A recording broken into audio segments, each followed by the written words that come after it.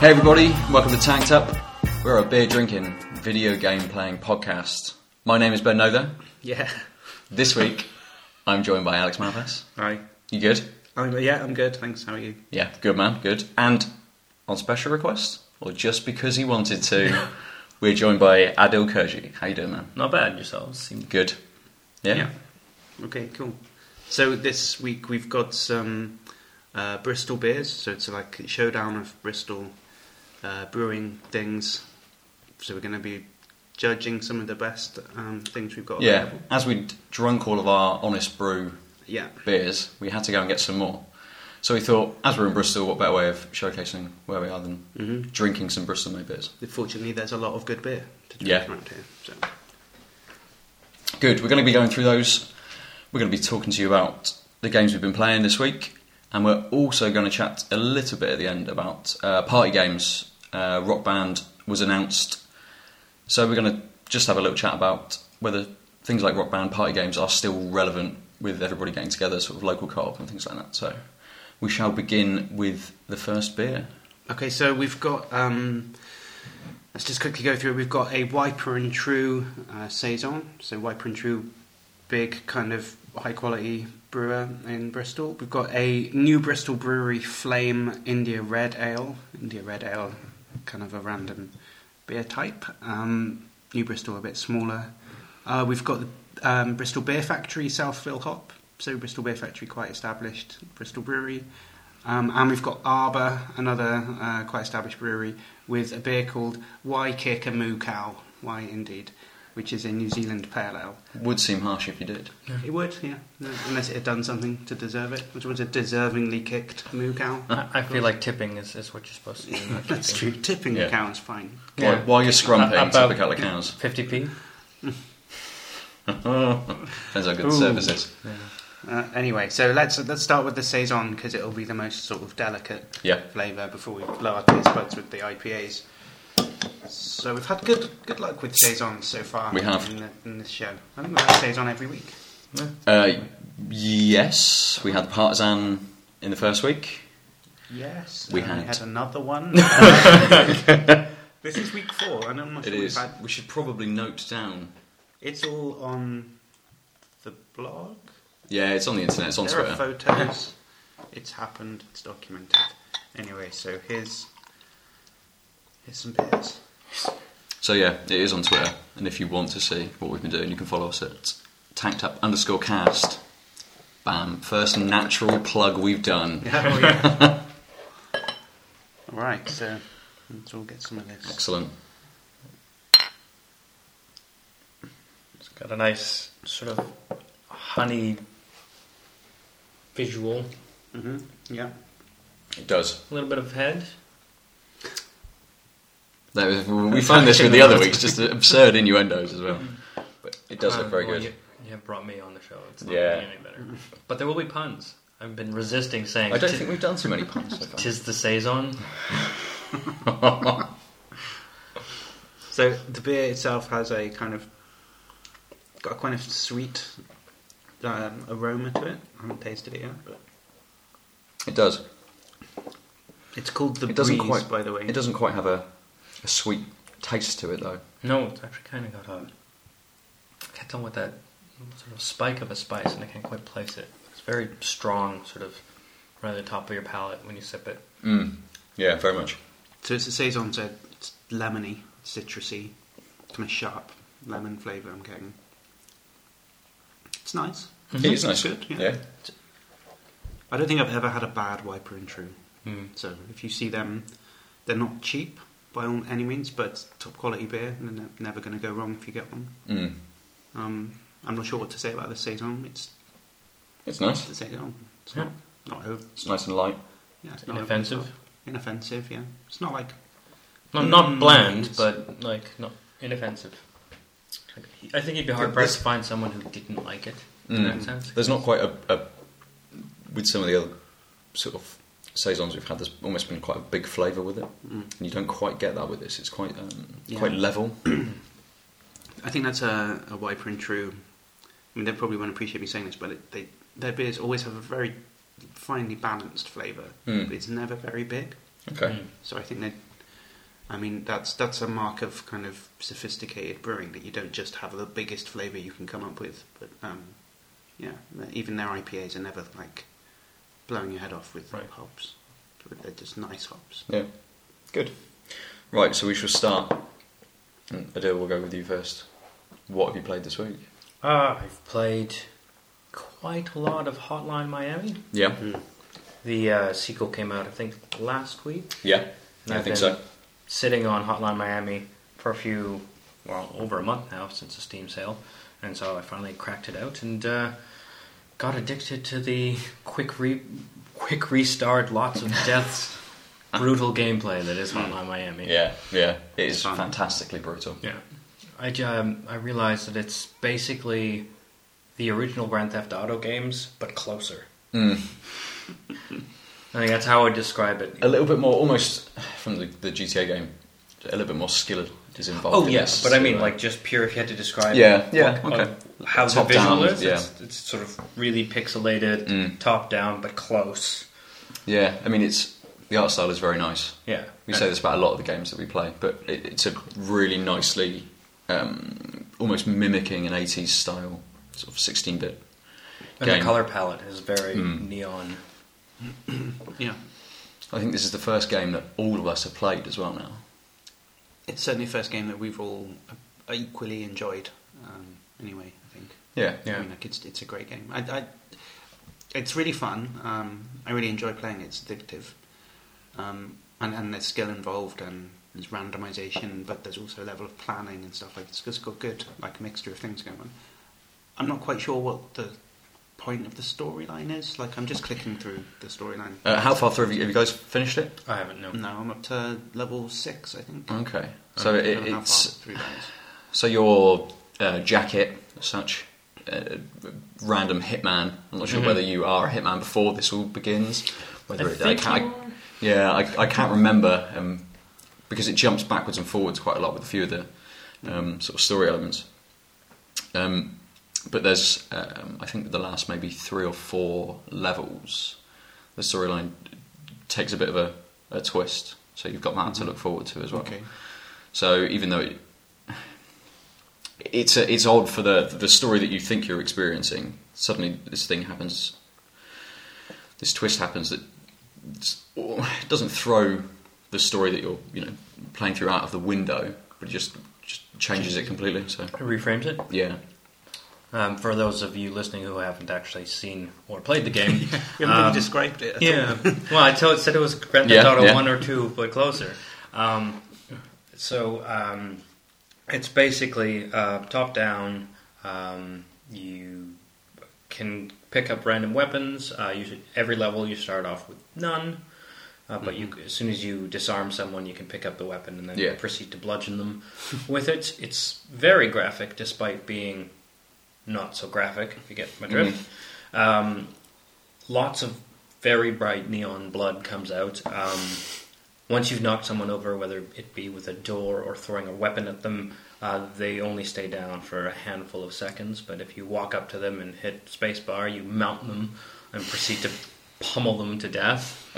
Just cave their head in some it's nice that horrible fashion. The way that you cave the head in varies. So sometimes you kick the head in, sometimes you smack it on the floor. Sometimes if you've got a knife, you can slit the throat. I'm pretty sure there is a trophy, an achievement for experiencing every single downed execution. My favourite is probably when you've downed them and they're bleeding and they're crawling around the level because they're considered dead by the game. Like if you don't kill them, you still clear the stage. Which, for those of you who haven't played it, you have to basically kill all of the enemies, which is basically all of the people. We say kill, we mean murder. Yeah. It doesn't sort of take that, with something like a Call of Duty, you're just randomly going around killing enemies. It wouldn't be sort of classified quite as harshly as that, whereas Hotline Miami is quite brutal in that regard. Hotline Miami's not in a war setting. That's the difference, isn't it? You're killing enemies in combat. True. This is breaking into houses. I think part of the second game is because the second game changes that you're not one character, you're a series of characters, so it follows several different storylines in the second game. And I think one of them is set in a war zone in a jungle, maybe or some kind of Rambo-esque type character. Vietnam.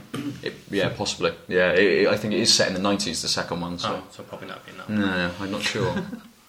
Might still be in Vietnam. Yeah, fair enough. Yeah. But as far as strategy is concerned, my favourite is still picking up a gun and just using it to throw at people to knock them out, and trying my hardest not to use a single bullet, because the rest of the AI within a couple of rooms will just start charge you, and it's just so much nicer, the feeling of getting through the level where no one suspects anything until the thing is at their forehead.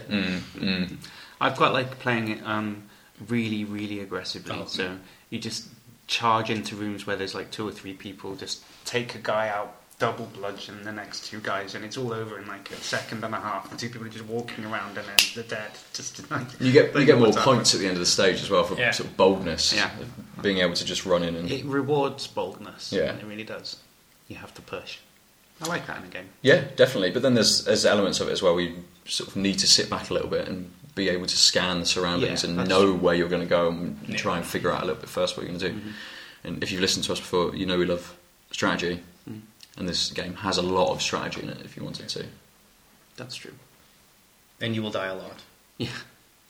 And that's what's addictive about it, isn't it? That you, it's one of those things where you say, I'll just have one more life, and then I'll go and clean up or do the dishes or something. Or walk the dog. Or walk the dog, yeah. And then you say that about 17 times and you realise that an hour's passed and whatever. It's just, It's a bit like Super Hexagon for that, saying, like, I'm just going to play one more time. Anyway. And both those games have that magic restart button right by your hand. So easy to just push it one more time. It is. It does make it a lot easier just to constantly keep playing and have no breaks. There's no like health bar in it or anything. It's just one. Yeah, permadeath. And I think that's one of the things is you get such a feeling of accomplishment after a stage. Yeah. Because you had to do it without getting hit. Like, that's the only way you progress, is if you could do this stage, quote unquote, perfectly, at least health wise, perfectly. Yeah. And then you're like, oh, I did it. Yeah. But some stages you play through it and it's so fun that you want to go back and play it again and try and get a better score, try and be a bit bolder, try and do it a bit quicker. But some stages are just so difficult. Yeah. You're just so happy that you've completed it that there's no not reason to go back and play it again. You're satisfied at that point, aren't you? You don't feel like you have to go back in. I played it on PS3. And then re-downloaded it for PS4, for PlayStation 4. I've not completed it on PlayStation 4 yet, but I don't know whether I could have done, but I didn't take a save game from PS3 across, which was a completed game. I didn't take that across to PlayStation 4, so I had to start again. And I've probably played sort of similar to what you guys have, up to about the 5th or 6th sort of stage, just on PS4. But I know there's a few games I've spoken about which I keep saying that I will go back to, and it's something that I will play again. But Hotline Miami was definitely one of those games where as soon as I got my PS4, it was one of the first games I downloaded because I knew that I wanted to play that. Yeah, definitely. And it's, I think, £7 on Steam, regular price, and it's It's partner. Yeah. His friend. Hotline Miami 2. Yeah. Hotline Miami 2 is, I think, $10.99 or $11.99. Yeah, I don't think it's much. It's not. They're not massively priced games. So they're not massively complicated games, so they couldn't have taken them that long to come up with them. But I've put more hours into Hotline Miami than I have in a lot of games recently. Yeah, definitely. I'm a serial. I've got game ADD, so I flit constantly between games. And so it takes a certain type of game. Like if I've played the game consistently, that means something because I get bored quickly. Yeah. Cool. So it's actually been quarter of an hour. We should really be hitting because we've got 4 beers We need to be doing at least one beer every quarter of an hour, or we're Okay. going to be pushing more than an hour. And we wouldn't want that. Again, Trying to make one podcast that's less than an hour long. That's the ambition of this podcast. it will happen. With the third person, very difficult to do. Yeah. With the constant babbling we end up doing, it's... So what beer are we going to go for next then? Now, I'm working on the rationale that the Saison is going to be the most delicate, therefore it should be drunk first. Mhm. And the IPAs are going to be the most intense, so it should be Are drunk there two last. IPAs? There's two. Well, there's an IRA, an India Red Ale. It's an India Pale Ale, isn't it? It's just with different malt that makes it darker colour. That's essentially the difference. But those two are going to be more intense. The bitterness on them is going to be higher, so it's going to fade out more slowly and will tarnish the next beer. So anyway, that's the general rule for, I think. Yeah. The more That's sort of bitter how it we is. played it every week, isn't Yeah, it? so that's the right way to drink beer. So, on that basis, then it's the Arbor, Waikik and Moo Cow New Zealand Pale Ale next. So, forgive the ignorance, but what makes something a New Zealand Pale Ale? It'll be the hops, New Zealand hops that are used in it. So, hopefully it says the hops that we've got in here. Kiwi, presumably. So, okay, it's got Southern Cross, Rakau, I don't know how you pronounce it, R-A-K-A-U, Rakau, Pacific Gem and Pacific Jade. So it's got quite a lot of different hops in it. But Southern Cross is going to be a cross with like another European hop, like a Bramling cross or something. So it's in New Zealand, but I'm pretty sure it's been taken over there. I mean, they all have like a common root, obviously, anyway. They just cross with each other, but I think that's the origin of that one. Anyway, nice noise. We love that noise. Keep meaning to change my text message noise to that. Yeah. That'll be badass. I like this noise as well. That'd be a ringtone. Be so confused all the time, though. You'd never hear it as well. It would just be like... You just start salivating. You're like, oh, someone must have called me. That's how you know. Just get someone else making a cup of tea and you're constantly checking your phone because you hear something pouring. Looks nice. Right. It does. Yeah. More heady. A lot more. Similar colouring, though, actually. Mm-hmm. Nice sort of light honey. Well, amber honey. Well, all three. The red ale will be different colour, obviously. It'll be red. But, yeah, pale ale and a saison will be the same, roughly. It's nice and cloudy. I like a It cloudy is very beer. yeah. You know. It's very sweet again. It's also sweet on the nose, sweet on the tongue. Yeah, it is. I really like this. Yeah, it's got quite a complex flavour. It's great. It's like tropically fruity. Don't know how to. You can have the hops is clearly stronger. You have that bitter aftertaste, but it's not that strong. Just sort of light bitter. It is. That lingers, which is kind of nice. I know it's an obvious cliche thing to say, but I am getting kiwi fruit in the flavour. I mean, I think it's just your mind. it might be just because it's New Zealand, but I am getting that flavour. That is good. Mm-hmm. Yeah, It's quite earthy as well. yeah, I really like that. It's great. Nice. So, Alex, what have you, apart from Hotline Miami, what else have you been playing this week? So I downloaded Sid Meier's Starships. Yeah. But it wasn't all that I hoped it would be. So I guess for a while I'd been on this chasing a dragon of space games, space strategy games like Star Maid, obviously, and I like Civilization, obviously, as I mention it every time we talk. Yeah. You even managed to shorten it into this one. So I thought both of those two things in combination with each other would be great, and wasn't massively impressed with the most recent. What's the most recent? Beyond Earth. Yeah, Beyond Earth. And it just kind of seemed like Civ, but with like weird colours and like aliens and stuff. Yeah, I think we've spoken about it before, haven't we? It almost seems like just a reskin of Civ 5, really. So it seemed like I had this image that it would be like different planets, different solar systems and stuff, and you'd be able to set up cities and things like that on different planets, and it would be like when you land, it would be a Civ-style city development strategy thing, but that you'd be able to go to different planets, and it would have that intergalactic, maybe fight other starships and stuff. So that was what in my mind I thought the game was going to be like, and it turns out that actually there isn't really any city building. There isn't really any city building in a Civilization game. I mean, there you go. It's obviously it's not a Civilization game. Well, yeah, Sid Meier's game. Meier's game. Is it not got Civilization in the title? It doesn't actually. No, that's true. But it's like Pirates. It's just one of those one-offs. So it's essentially a space combat game with a Civilization hexagon-style map, 2D map that you can shoot spaceships in, and you do take over control of planets. And in fairness, you can, in a sense, build cities, but all that means is clicking on a button that says "Build City," and then all you get is a little graphic, and it tells you that you've now got more influence. There's no you can't build a granary. That's not a Civilization game if I'm not starting off building my granary and then. So, given that it's mostly sort of geared towards the combat, is that at least a good thing? Are you getting a nice strategery fix? Well, it was. I found it very, very easy. I mean, I didn't specifically set the difficulty setting to be. I'd never start a game and then choose to play it on easy. I mean, I would just leave it at the default difficulty setting. But I would imagine a new game, come to play it for the first time, at least after an hour or so of playing it, something challenging has happened.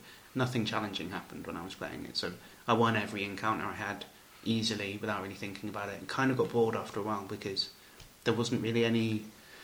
It's like watching a film or something where you kind of someone spoiled it for you and you know that the main character's not going to die. It kind of removes the tension out of the danger scenes. I just didn't really feel, maybe I won't make it through. I know that I'm going to make it through, essentially. So we were speaking previously as well, last week or the week before, that it's quite cheap, isn't it? As well, it's not a full priced game. True. And we were sort of theorising about why that would be, and it's possibly because it's sort of half the game you almost expected it to be, really, isn't it?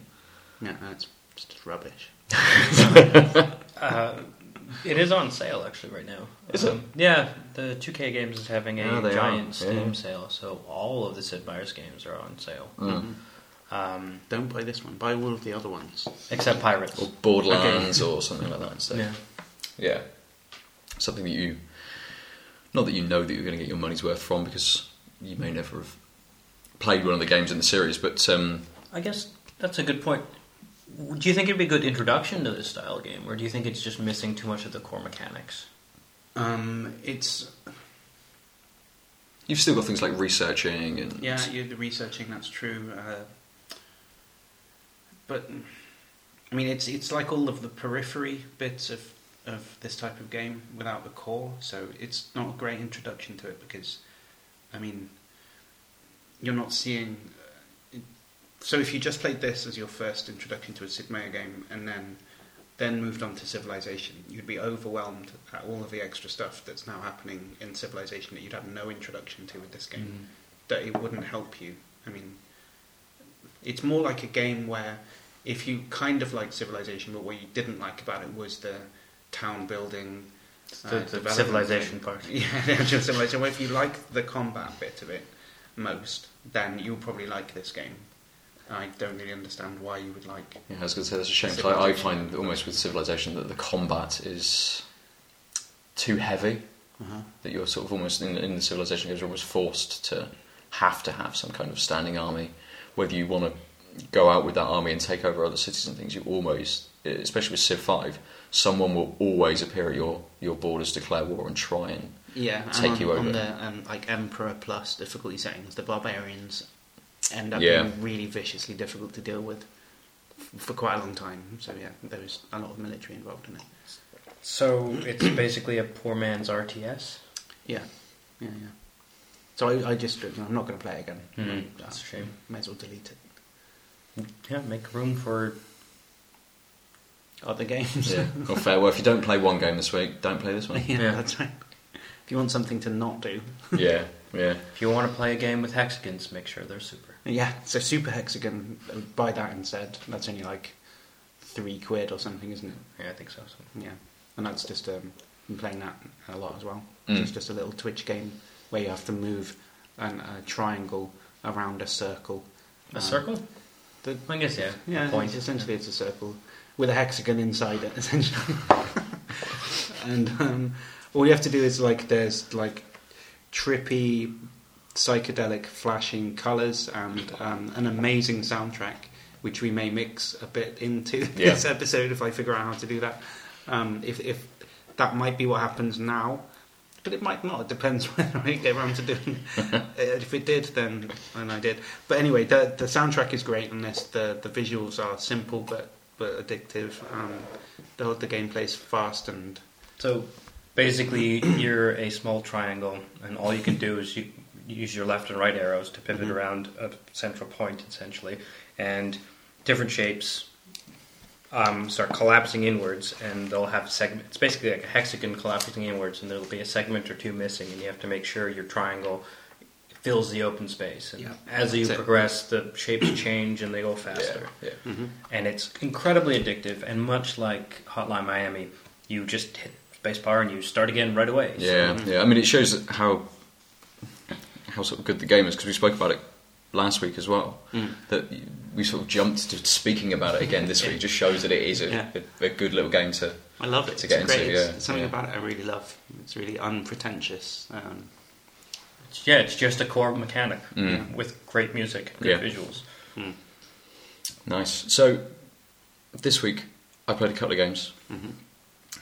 The first one was Valiant Hearts, which is a free game on PlayStation Plus this month by Ubisoft.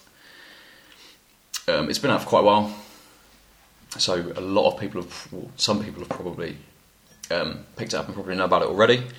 But it's a sort of 2D side-scroller-ish.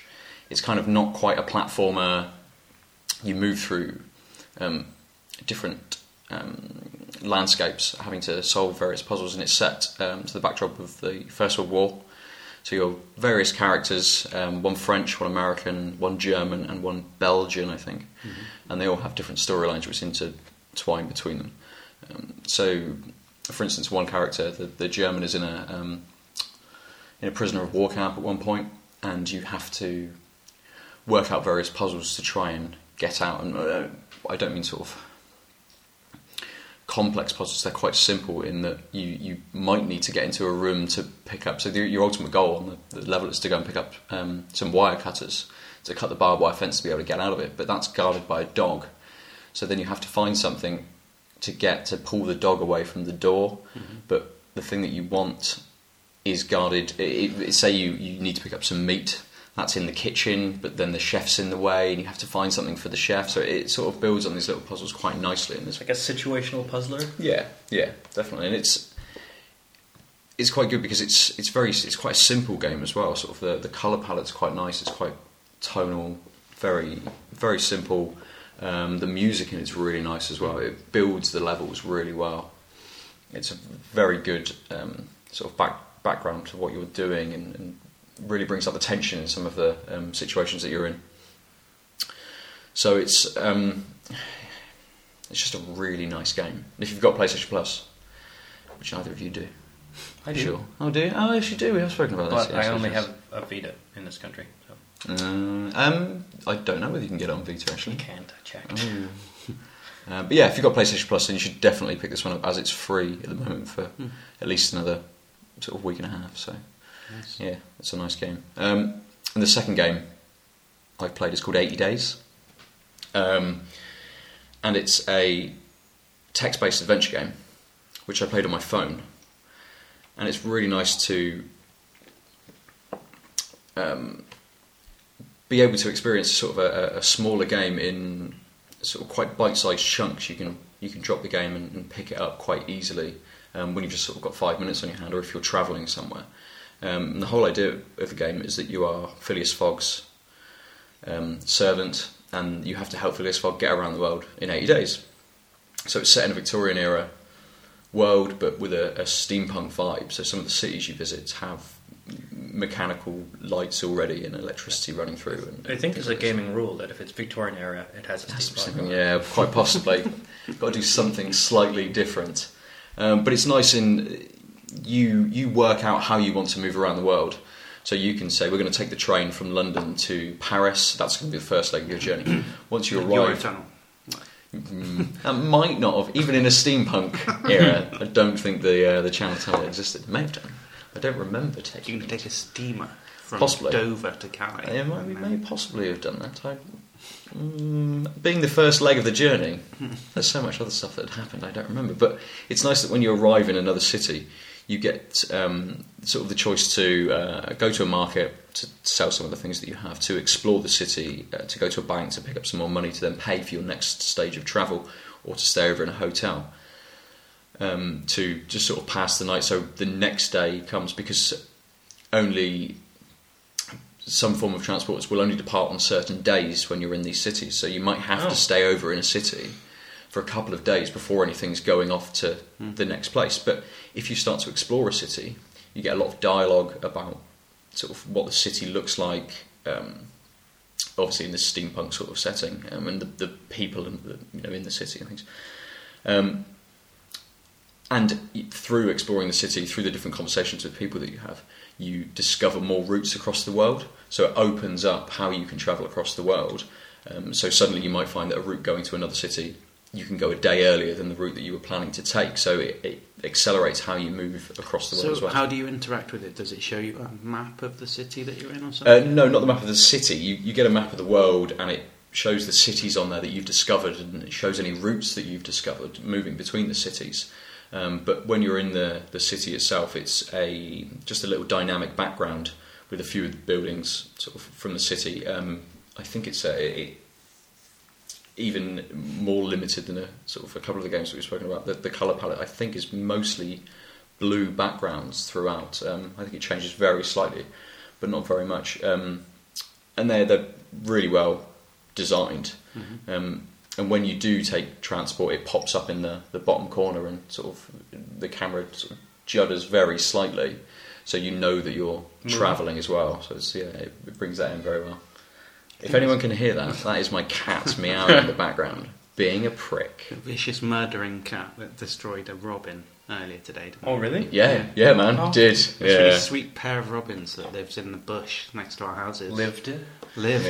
I mean, one of them may still be at large. We don't know. Yeah, and they used to just nip in and out of the garden. The pair of them always together, two of them doing stuff. Now one of them's fucking dead. It's disgusting.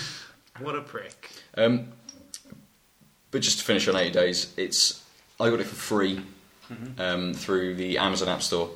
Oh. But I think it was only free for maybe a weekend or a week or something like that. But I don't know how much it is. It's probably similar to Super Hexagon. It's probably £2.50, £3. And it is a really nice game, because it's another one that once you've gone around the world in a certain way, it popped up and said you have visited 30 of 115 cities. Mm-hmm. So there's so many different ways of being able to go around the world, and you've only had slight description of some of the cities, so it'd be really good to go back and explore the other ones to see how they fleshed out all of these different cities. So. And so this is on Android, is that what you said? I played it on Android. I would imagine that it's on iPhones as well. iOS, maybe. But yeah, I would imagine it is. A lot of the stuff that comes out on Android has already been put onto iOS. So, but yeah, that's a nice game. Cool. I think it's time for another beer. It's a little bit behind schedule, but that's fine. We can drink up. We can. We have the technology. We do. Shall we? What do you guys fancy? An India Red Ale or an India Pale Ale? I have no idea if an IRA would be stronger than an IPA. In what flavour? As in, alcohol? so I mean, if we're doing this delicacy scale, which one would naturally be next in the ordering? Yeah, it's hard to say. I think just from the name of the new Bristol brewery, IRA, called Flame, it almost makes you think that it's going to be quite a spicy. Their beers are normally taste, quite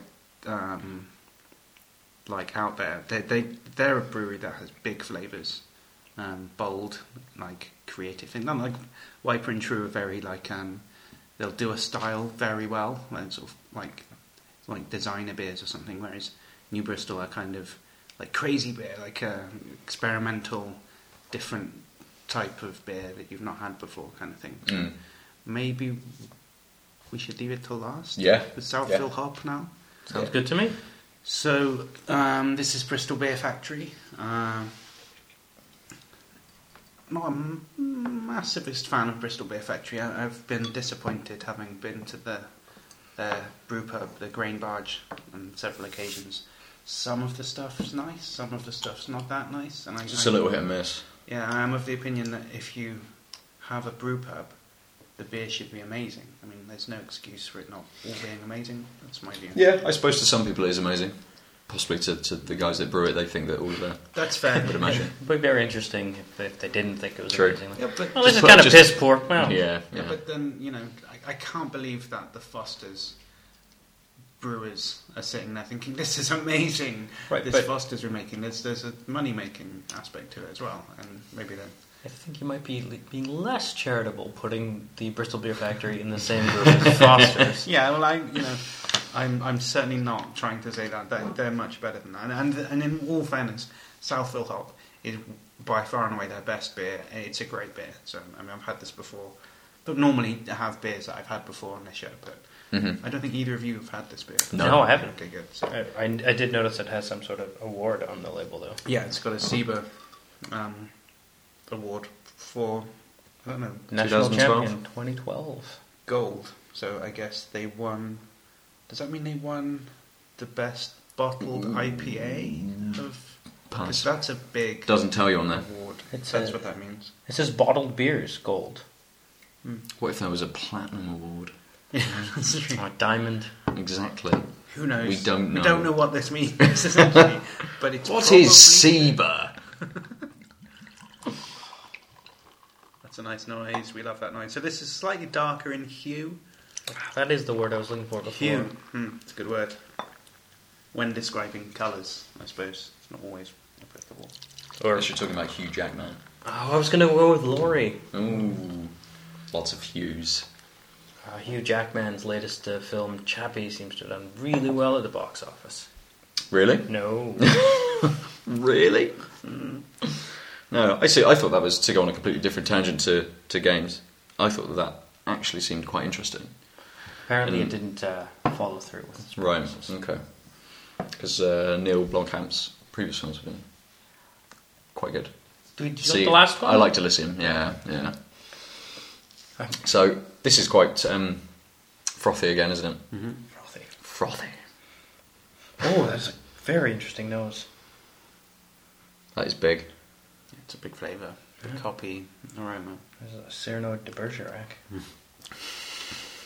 It's a little darker than the previous ones. Not much. It's very hoppy, Ooh. isn't it? But it's very hoppy, but not shotgun to the face hoppy. No, it's not too bitter. Yeah.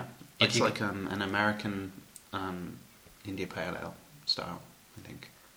I mean, yeah, I could probably have a stab at what the hops are without looking, but I mean, there's a lot of now Cascade. that you've in dropped the gauntlet. there.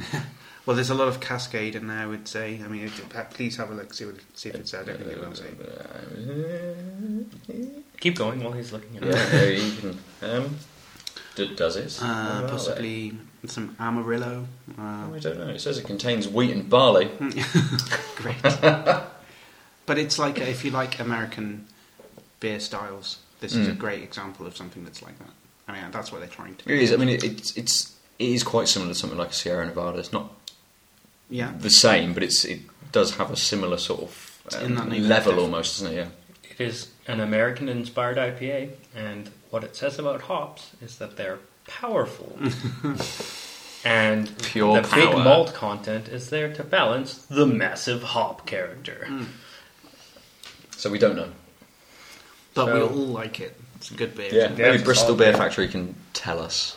Maybe they don't want to tell us. Now I've slagged them off. But This is an excellent beer. It is nice. It's very good. All night, so they've definitely done. Yeah, I know we said about sort of previous beers. This is definitely one of those beers you could drink all night. Yeah, definitely.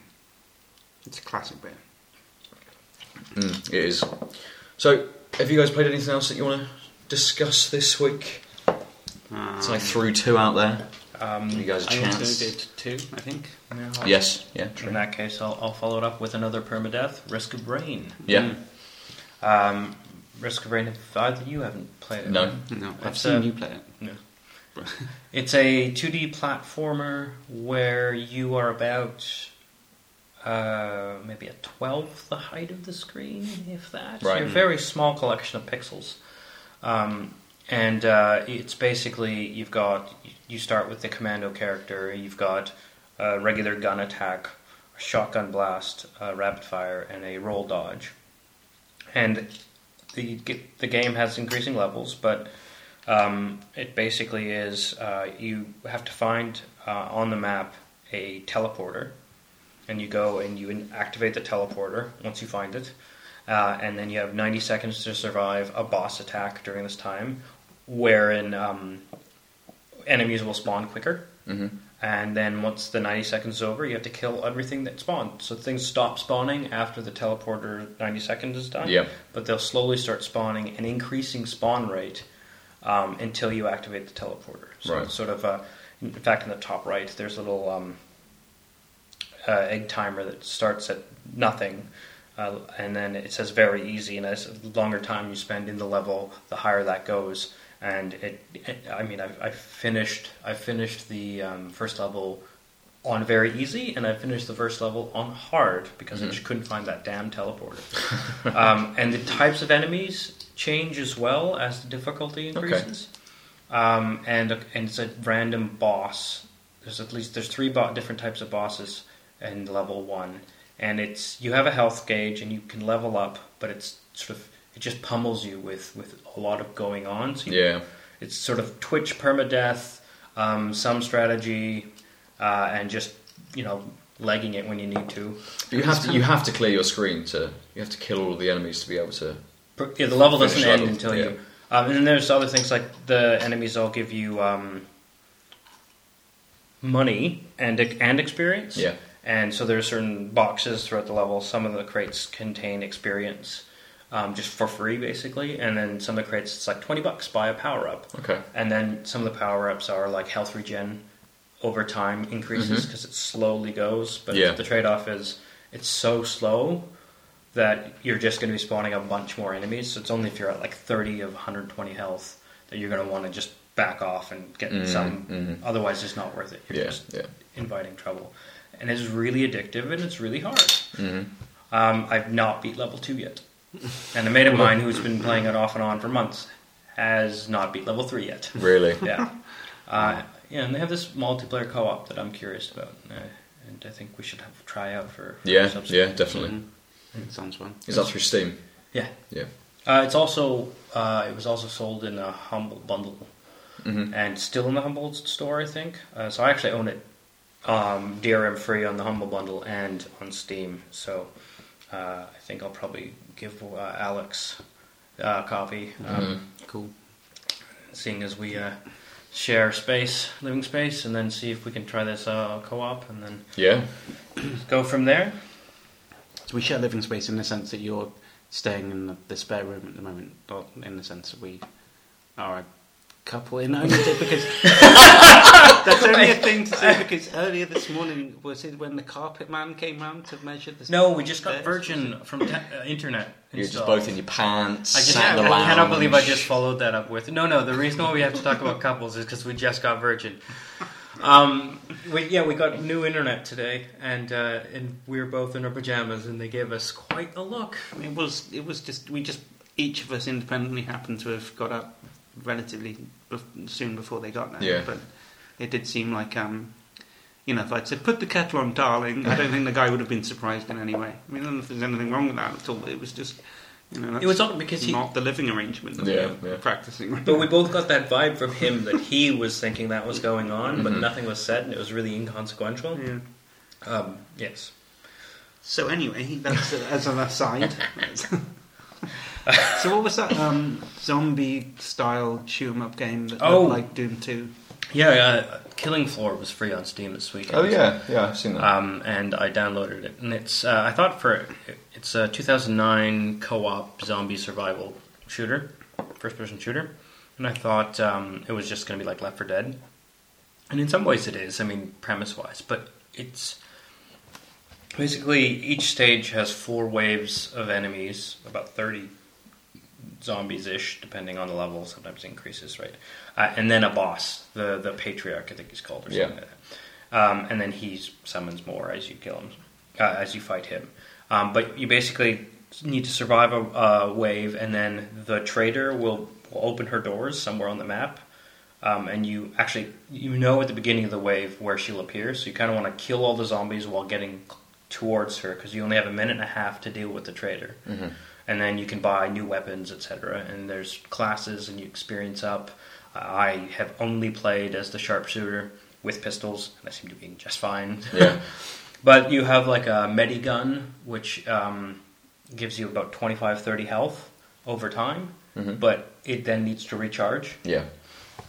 And you can weld doors shut with the alternate of the medigun, which is like a welder. And it seems like it'd be a lot of fun. Unfortunately, I've only ever played it single player. And as for games multiplayer co-op, it's just not quite the same. Mm-hmm. Yeah, I would say that we could play some tomorrow as it's free for the weekend, but I've managed to pack up my gaming PC because I have to redecorate. That's why it's echoey in here. Yeah, yeah. Oh, the other thing, of course, I mentioned Left 4 Dead. Left 4 Dead's about getting to the safe house. Yeah.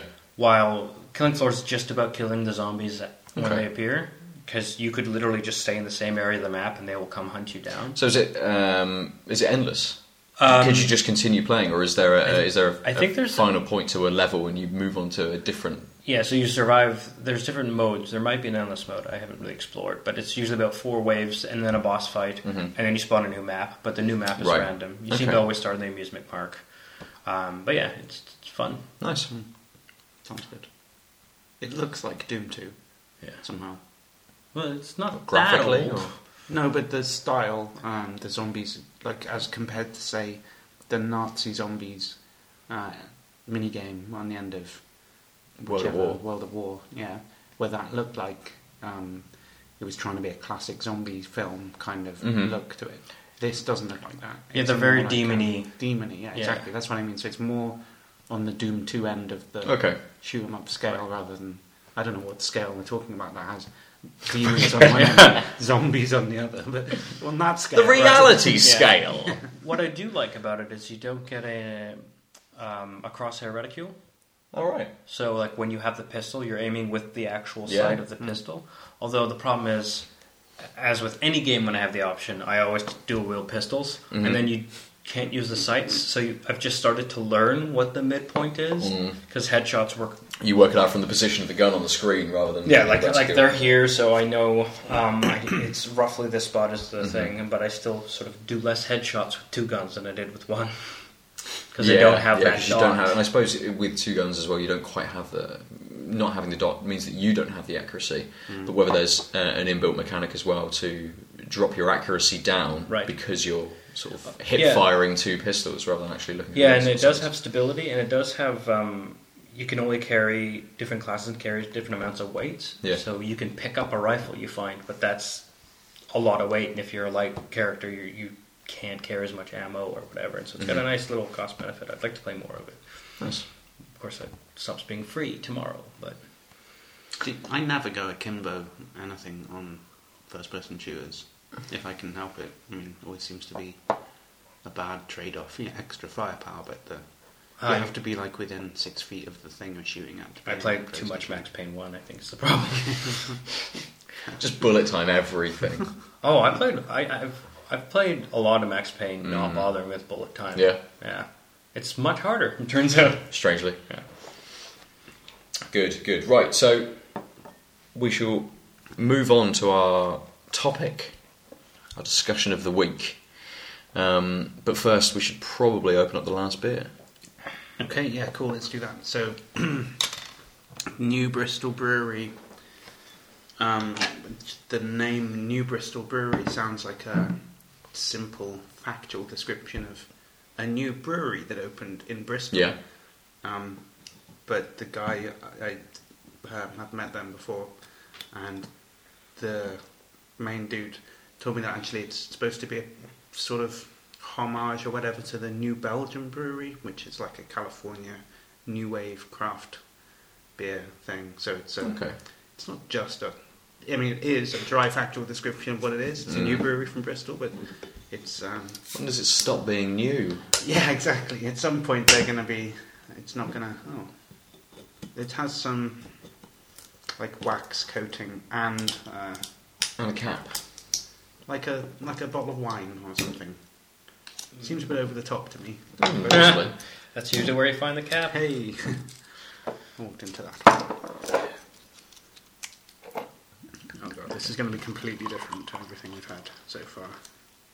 Oof, that is a nice, deep, coppery colour. Mm-hmm. Definitely red. You definitely get the red. Looks nice. Looks spicy. Yeah, this is going to be totally different. So it's the more you put in, the darker it becomes. Yep. Thank you, sir. Alright. Oh, it's a sweet nose. That's not what I expected at all. Yeah. So this has only UK hops in it. So Aurora Bramling Cross. So Bramling Cross is what I was saying is probably the originator for the New Zealand? Yeah. New Zealand hop. For the Arbor. It's called. Southern Cross, that's what it was, isn't it?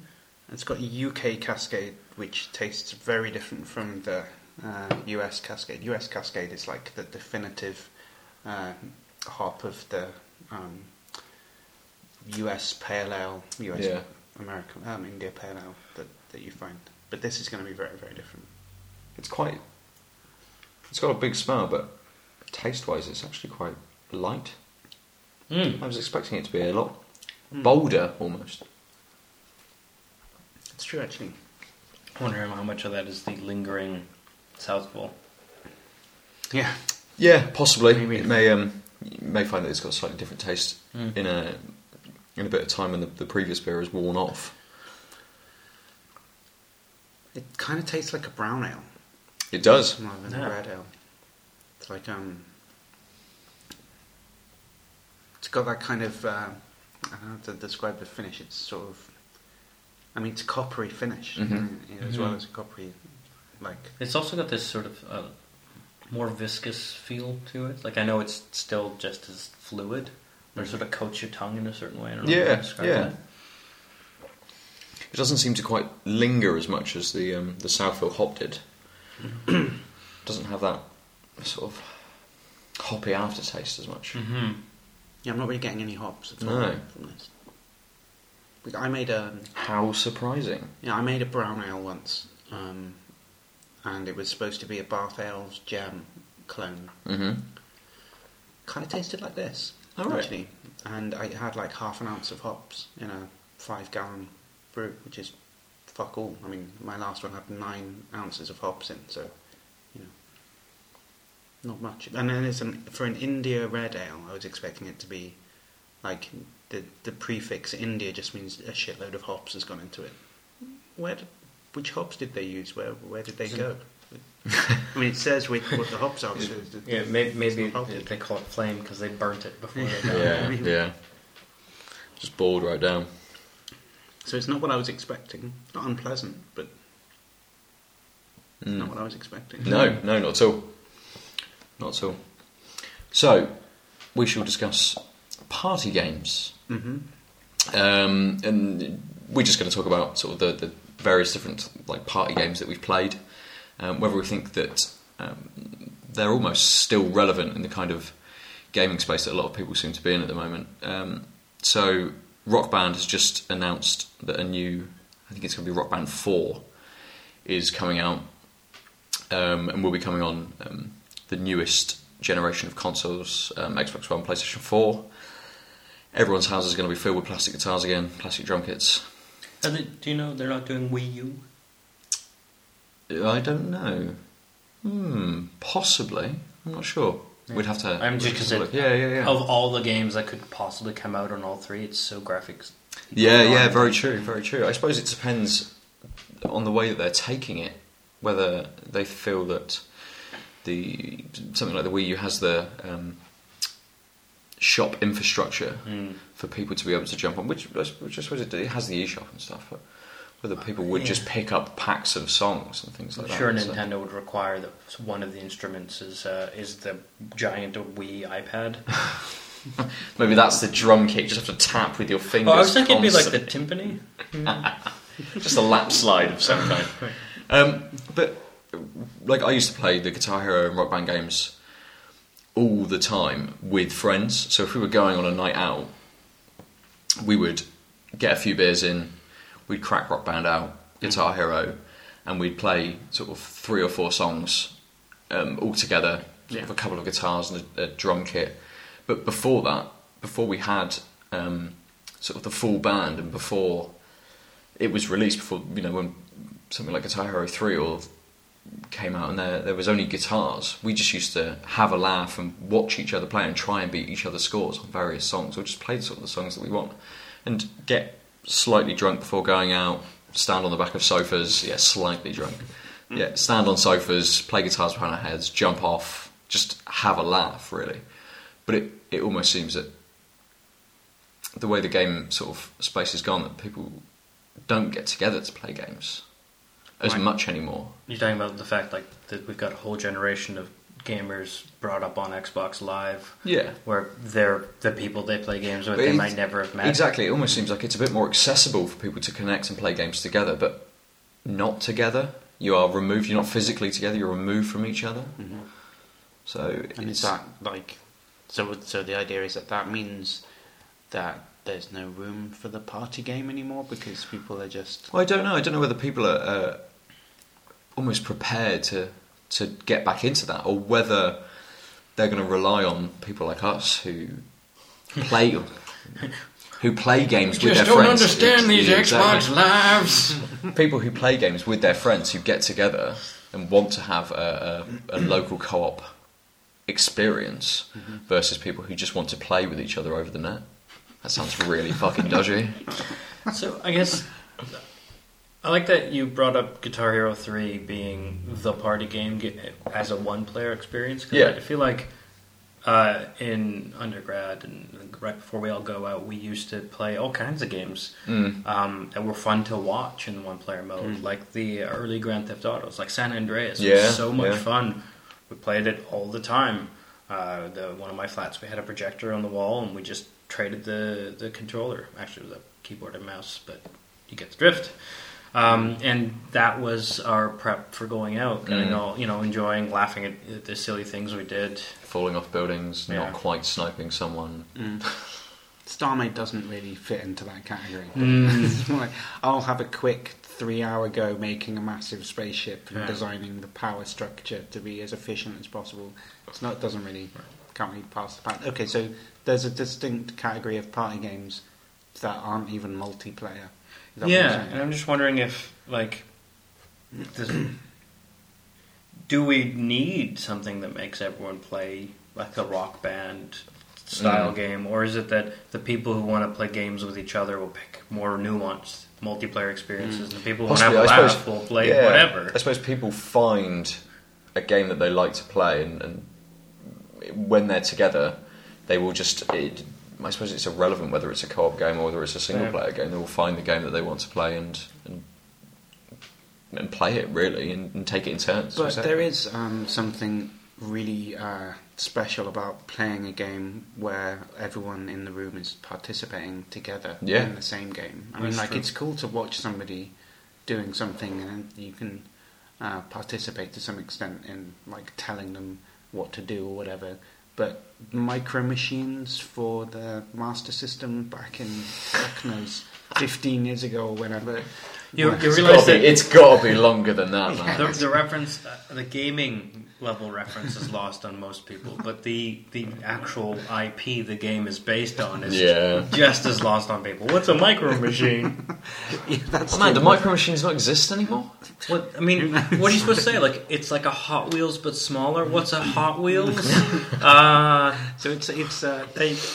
Ages ago, there used to be real toys that people played with that were made of physical matter, and some of them were shaped like very small cars. And I don't know what you're supposed to do with them, but they were called micro machines, and you could pretend that you were racing each other with them. They were rubbish, really. And then the good people of Sega made a game that used micro machines. Micro machines Codemasters? Maybe, okay. Yeah, maybe actually. Mm-hmm. But what was great about it was that you could have 4 Master System controllers plugged in. Or maybe it was Mega Drive. I definitely played it on. I played one Micro Machines game on Mega Drive, definitely. I seem to remember driving around a kitchen table. Yeah, I totally remember that level. There was a toilet seat level as well. It was just basically a big loop. And anyway, the great thing about it was that not only could you play 4-player, but you could because it was so basic. All you needed was essentially 2 buttons, I think. Yeah. Like left and right, or whatever. Nothing else. There was no brake or accelerator. Oh, it's like Super Hexagon. Yeah. So you could play 2-player. Like there could be 2 people using each control pad. So you'd share with your neighbour. You'd have the D-pad and they'd have the buttons or whatever. And so you could have 8 people playing.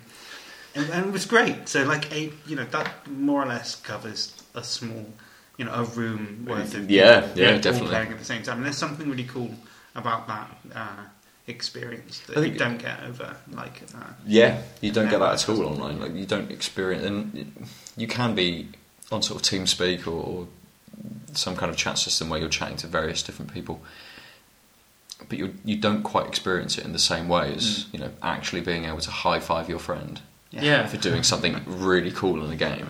You just don't get that. But with Micro Machines, one of the games, you were able to make your own tracks. Mm-hmm. And you were able to sort of, show your friends when they all came around to play the game.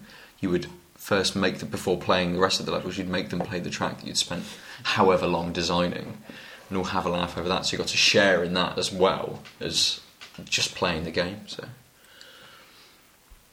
So yeah, that's probably my ultimate party game was Micro Machines. I think so. I owned a Wii for a time, and it only lightly pushed the dust away when there was a group of people who were of mixed gaming company, we'll say. Mm-hmm. Not proper gamers, basically. Yeah, well, casual and hardcore alike. People. Just people. Normal people. I don't see gamer qualities. I just see people.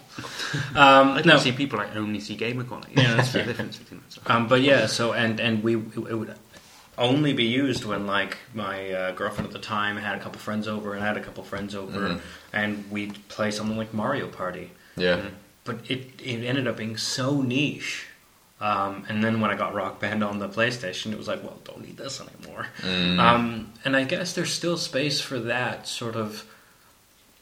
A few of us want to play games, some of us don't know how to play games, and there is this niche of game type where it's in multiplayer actual multiplayer, but not hard in a way that most accessible. Yeah, accessible. Thank you. Yeah.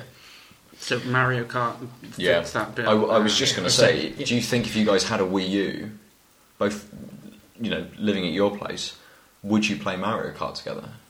Yeah.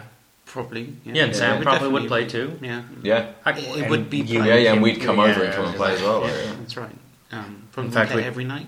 No, but I mean, do you play every game every night besides Super Hexagon and Star Rail? Do you like games that... did Sid Meier's Starship disappoint you because it was an S game that you didn't like? Yeah, probably. That's true. We were really hoping for Shotline Miami. Super Sexagon. Jeez. All the S's. Yeah. But yeah, I think there's probably, to go back to the question, I think there's space for just a party game, but it just, whether you need a niche system anymore, I guess is the real question. I mean, Steam just announced their Steam boxes. Yeah. So, and their Steam controller they announced a few days ago. So then you would have you could get a handful of controllers in any multiplayer game you could get off of Steam. You could suddenly do the Mario Kart type thing, right? Yeah, very true. Very true. I take it all back. Best party game, Worms Armageddon. I don't know how I didn't think about this. Worms. Anything but the Worms golf game. Worms is amazing. Yeah, Worms is great. Worms was good, but I don't think it's quite as... It is accessible, but I don't think it's quite as accessible as something like Mario Kart. No, but the anarchy that results from a new player who doesn't quite know what the fuck they're doing... Just fire a rocket into the air and kill themselves. Just... Yeah. Okay, and let me just put this into the fray as well. We need to wrap up soon, but Bomberman is a great leveler as well. Easy to pick up, get the idea of what you're supposed to be doing. There is skill involved, but it's accessible. It's quite difficult as well. It's great party game. That needs to be remade, and they don't really need to do anything to it. They just need to bring it into a new platform. We had back when I worked in IT. We downloaded. I can't remember. I'm gonna have to look it up. It was a Bomberman PC. I think it was a fan release, and you could have over 16 people per map, and it was just the most beautiful anarchy. Like, no one would survive. Like, only 2 or 3 people would pure luck, survive. And then it became a game of Bomberman, and everyone was watching, but because everyone started with participating in the mayhem, and no one, even if you were the best Bomberman player, there's no guarantee that you're going to make it to the end. It was a nice balance that way. I gotta find that. So we think maybe there is a space for party games still. It might just not be. But it might just be because we're all quite old. True. Yeah, I think the space might not be that big, especially with the young'uns being used to not being in the same room and that being so. It is a different market than it was 3 or 4 years ago or even 5 years ago when the last Rock Band Guitar Hero sort of games. Yeah, I think so. But when I was playing Bomberman, Micro Machines, Mario Kart, whatever, there was no online play. I was going to say that was these games pre-dial-up Doom. Yeah, well, my first telephony multiplayer, and the fact that I'm calling it telephony multiplayer will reveal just how old. The internet existed at that point, but you were paying by the minute that you were connected. So you were only allowed on after 7 o'clock. Well, because your parents needed the phone. True, yeah. But no, I played Doom multiplayer before I got the internet. Yeah. Because it was direct dial, modem to modem multiplayer. Nice. Yeah, more time spent setting up a match than it took for the match to happen. Yeah, I remember that. Spending an absolute age hooking 2 computers together to both get one to run through the network on the other one. What do you mean I need a null modem cable? Well, these cables look the same. Anyway, so on that bombshell, let's. I think we've all agreed that there's still a place for party games these days. Even if young kids don't know what we're talking about, they should. It might be that they get into them a bit more if there's something quite as accessible as Rock Band or something like that. Teach them to get out of their room and interact with real people again. Yeah. Even if it's still staying essentially inside playing computer games. Which is the best way to socialise. Yeah, that's right. Right, so... Let's pick a winner. Yes. So we had a Wiper and True Saison called The Breeze, followed by the Arbor Why Kick a Moo Cow? Why or how? I've forgotten. Why Kick a Moo Cow? That does sound quite New Zealand when you say it in a fast pace. Why Kick a Moo Cow? Yeah. That's true, actually. Do you think maybe that's why they chose it? Kick a Moo Cow. Who knows? Anyway, Why Kick a Moo Cow? And the Bristol Beer Factory Southfield Hop and the new Bristol Brewery Flame Red Pale Ale. No, India Red Ale. India Red Ale, yeah. So what do we think? Ben, what do you think first? I'm not sure this week. I really like the Wiper and True. And we've had some... It was a good saison. I'm not sure... it's been quite as good as the previous saisons we've had. So, even though it was nice, and I'm not saying it wasn't the nicest beer this week, but it almost seems like because the bar has been set so high that every saison you have that doesn't meet bar, that, just sort of falls a bit short. And so that's just to say the saison bar was set high by the Partisan Lemongrass saison. Yeah, it was. Which was badass. And we had a saison last week as well. Yes, although I can't remember. Oh, is it Brew by Numbers saison? It was. Yeah, we did have a Brew by Numbers saison, which was also very good. But yeah. But I think I'm going to go with the Arbor. Okay. The Waikiki-Mukau. Waikiki-Mukau. It was. The more you say it, the more it sounds Hawaiian to me. I think just the Waikiki sort of thing. Yeah, sorry. Maybe. But yeah, it was nice. It was a really nice beer, and even though something like the Southfield hop I could probably have drunk all day, I think the Arbor was sort of more of a special beer. It's something that you would pick if you saw it again. Okay, cool. And Adol? I hate to be boring, but my line of thinking is exactly the same as Ben's. The Wyvern True was good. I described it as inoffensive, but not in a bad way, but at the same time, for a delicate beer to capture me, it needs to hit certain notes, and this didn't quite do it. Yeah. The Wyvern True we had the last time we were together, which was not recorded, I found much better, and I can't remember which one it was. Otherwise, I would say drink that one. Citra. Oh yes, yeah. Citra. That was a Citra. fantastic beer. Yeah. The Flame kind of flamed out for me. Southfield hops, again, I agree, totally could drink it any time of the day, but I would really, when I saw the Arbor, I'd be like, why don't I kick a moo cow? Yeah. So I'm gonna tip the scales and say, why kick a moo cow? I'm gonna go with the Southfield hop because it's just a great beer. It's just the type of beer I want to drink. So I'm gonna. But I'm basically gonna echo everything else you said, apart from sliding somewhat with the Southfield hop. The Wyvern True and the Arbor were both very difficult to pick between. I didn't really think there was that much going on with the Flame.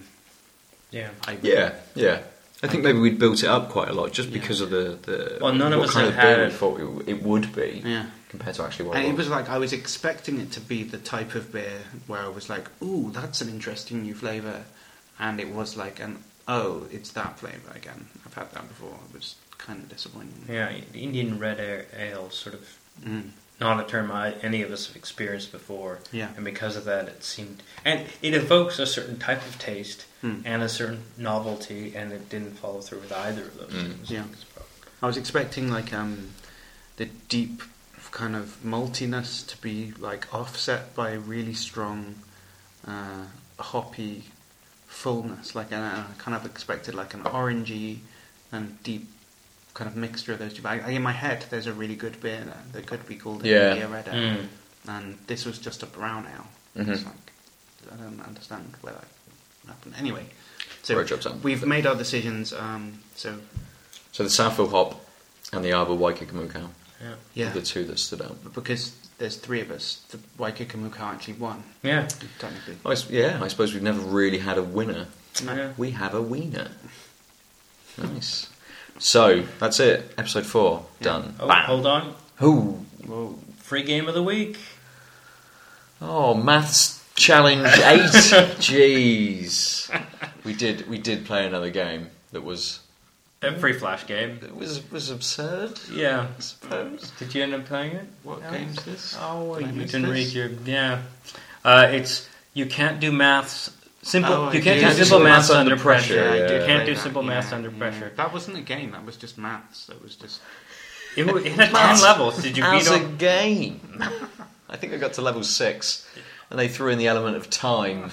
Time I was okay with. It's 12:15. What happens if you take 20 minutes off? I'm like, I don't know. I was totally fine with.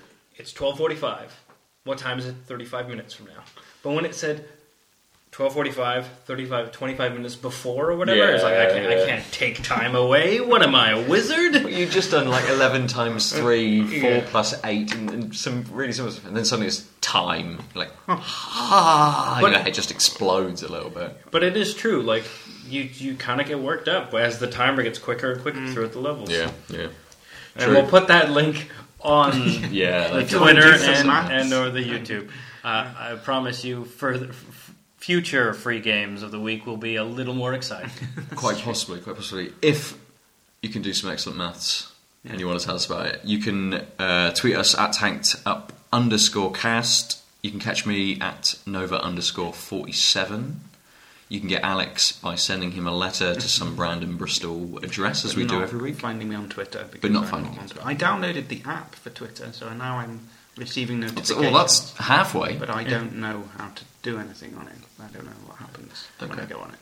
And you can find me on Twitter at the Omniarch. That's TheOmniarch. That's definitely a speller. Mm-hmm. Anyway, we have been Tanked Up. Thank you very much for listening. We shall catch you next week. Ciao. Okay, bye. Waikakamukau.